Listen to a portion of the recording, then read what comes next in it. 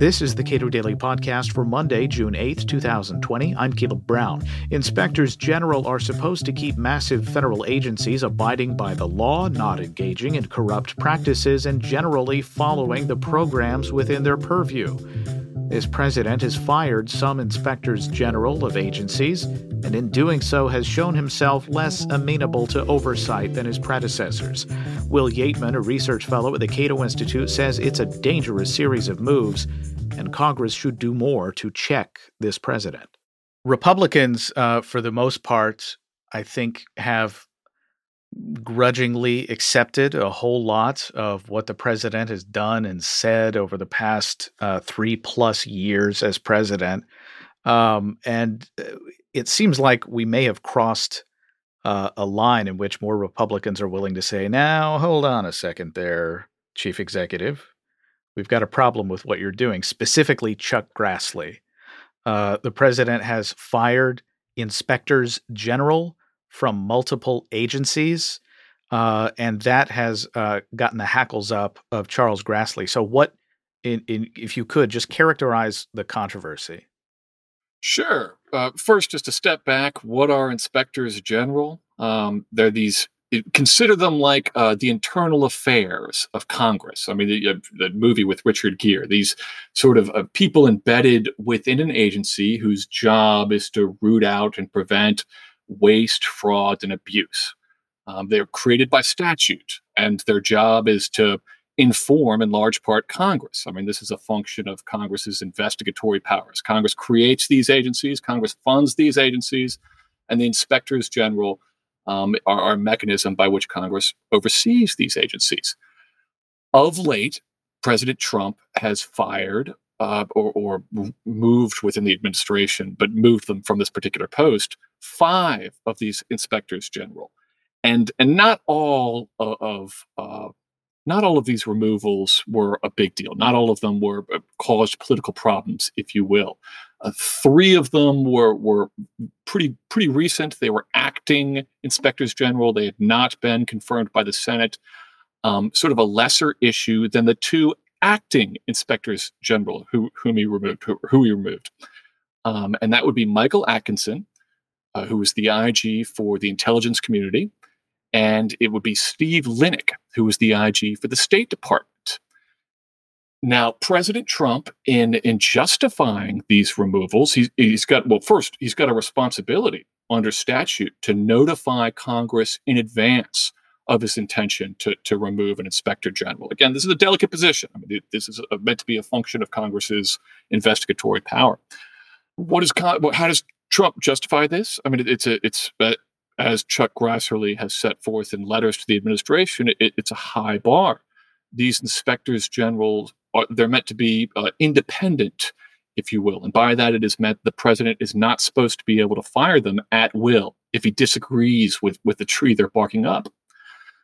So President Trump says that he's lost the confidence, and in particular these 2, the one Atkinson for the intelligence community and Linick for the State Department. Trump says that he's lost confidence in them and kind of didn't give much more explanation. That seems to be coterminous with I disagree with them, but we don't really know. Unfortunately, this is not an instance where Trump was a pioneer. The first time this justification was used by a president to remove an inspector general was in 2009 by Obama. Now, ultimately, he was cleared of that action by the courts. I mean, the gentleman who had been removed sued to get his position back. He said that this wasn't a good enough reason, and the courts ultimately sided with the president. So, unfortunately, Trump wasn't the first person to do this. But to his immense credit, Chuck Grassley, who believes very much in this system of inspectors general, and there's a 70-odd total inspectors general, of which only 34, 35 are the sort we're talking about, these statutory establishment inspectors general. But Grassley is a big proponent of the system. He believes in it. And upon being notified, I believe it was first Atkinson was removed, subsequently Linick, and that was very recently. Upon the second removal of Linick, Grassley fired off a letter to the White House, and he said, "We need answers. I mean, what you provided us isn't good enough under the law as written by Congress, under the intent of Congress." Uh, uh, Subsequently, the president responded, or the administration did, with a 5-page letter that doesn't really elaborate. Basically, the 5-page letter does this. It says the Obama administration did it in 2009, ergo, therefore, we're allowed to do it.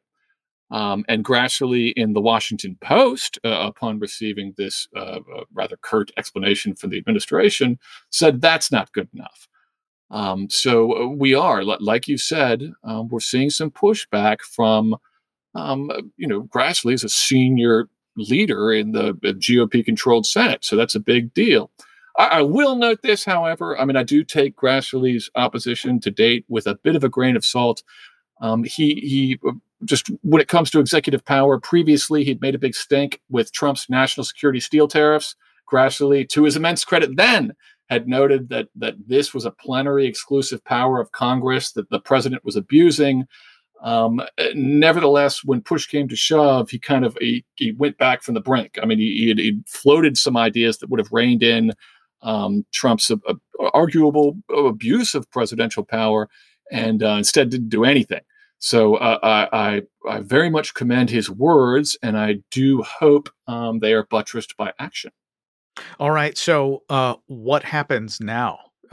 Presumably, if these are statutory positions, the Senate will have another say about who replaces these IGs.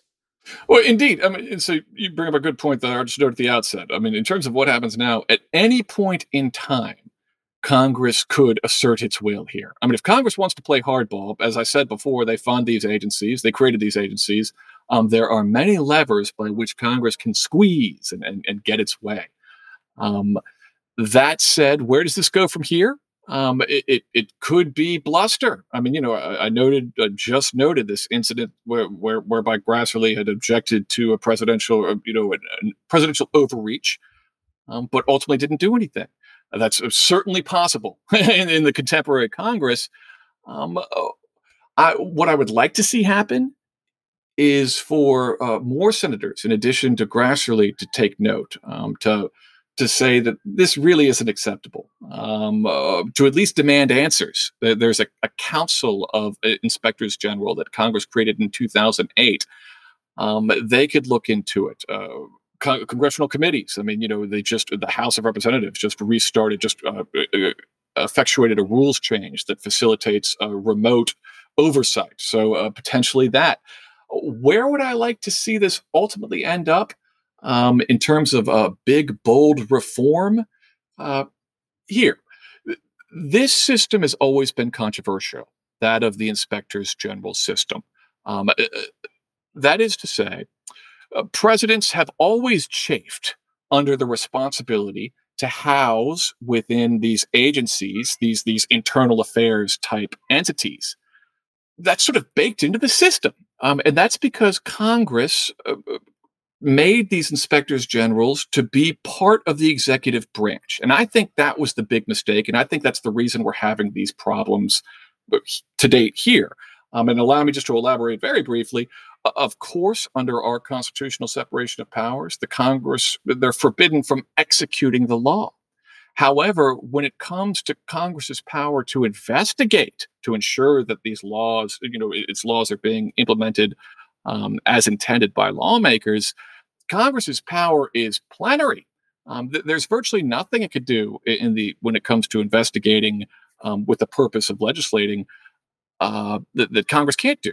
And this is a roundabout way of saying that I believe Congress erred in 1978 when they established the inspectors general, the system that we know of today, by making these entities within the executive branch, but beholden to lawmakers. I think that Congress could circumvent these problems by changing via statute, specifying that these inspectors general, they are Article 1 agents. And I think it makes a great deal of sense for Congress to have its own people on the ground. That is to say, constitutionally speaking, there is no requirement that inspectors general be a part of the executive branch, that ultimately their leaders are subject to a presidential appointment, Senate confirmation, and presidential removal.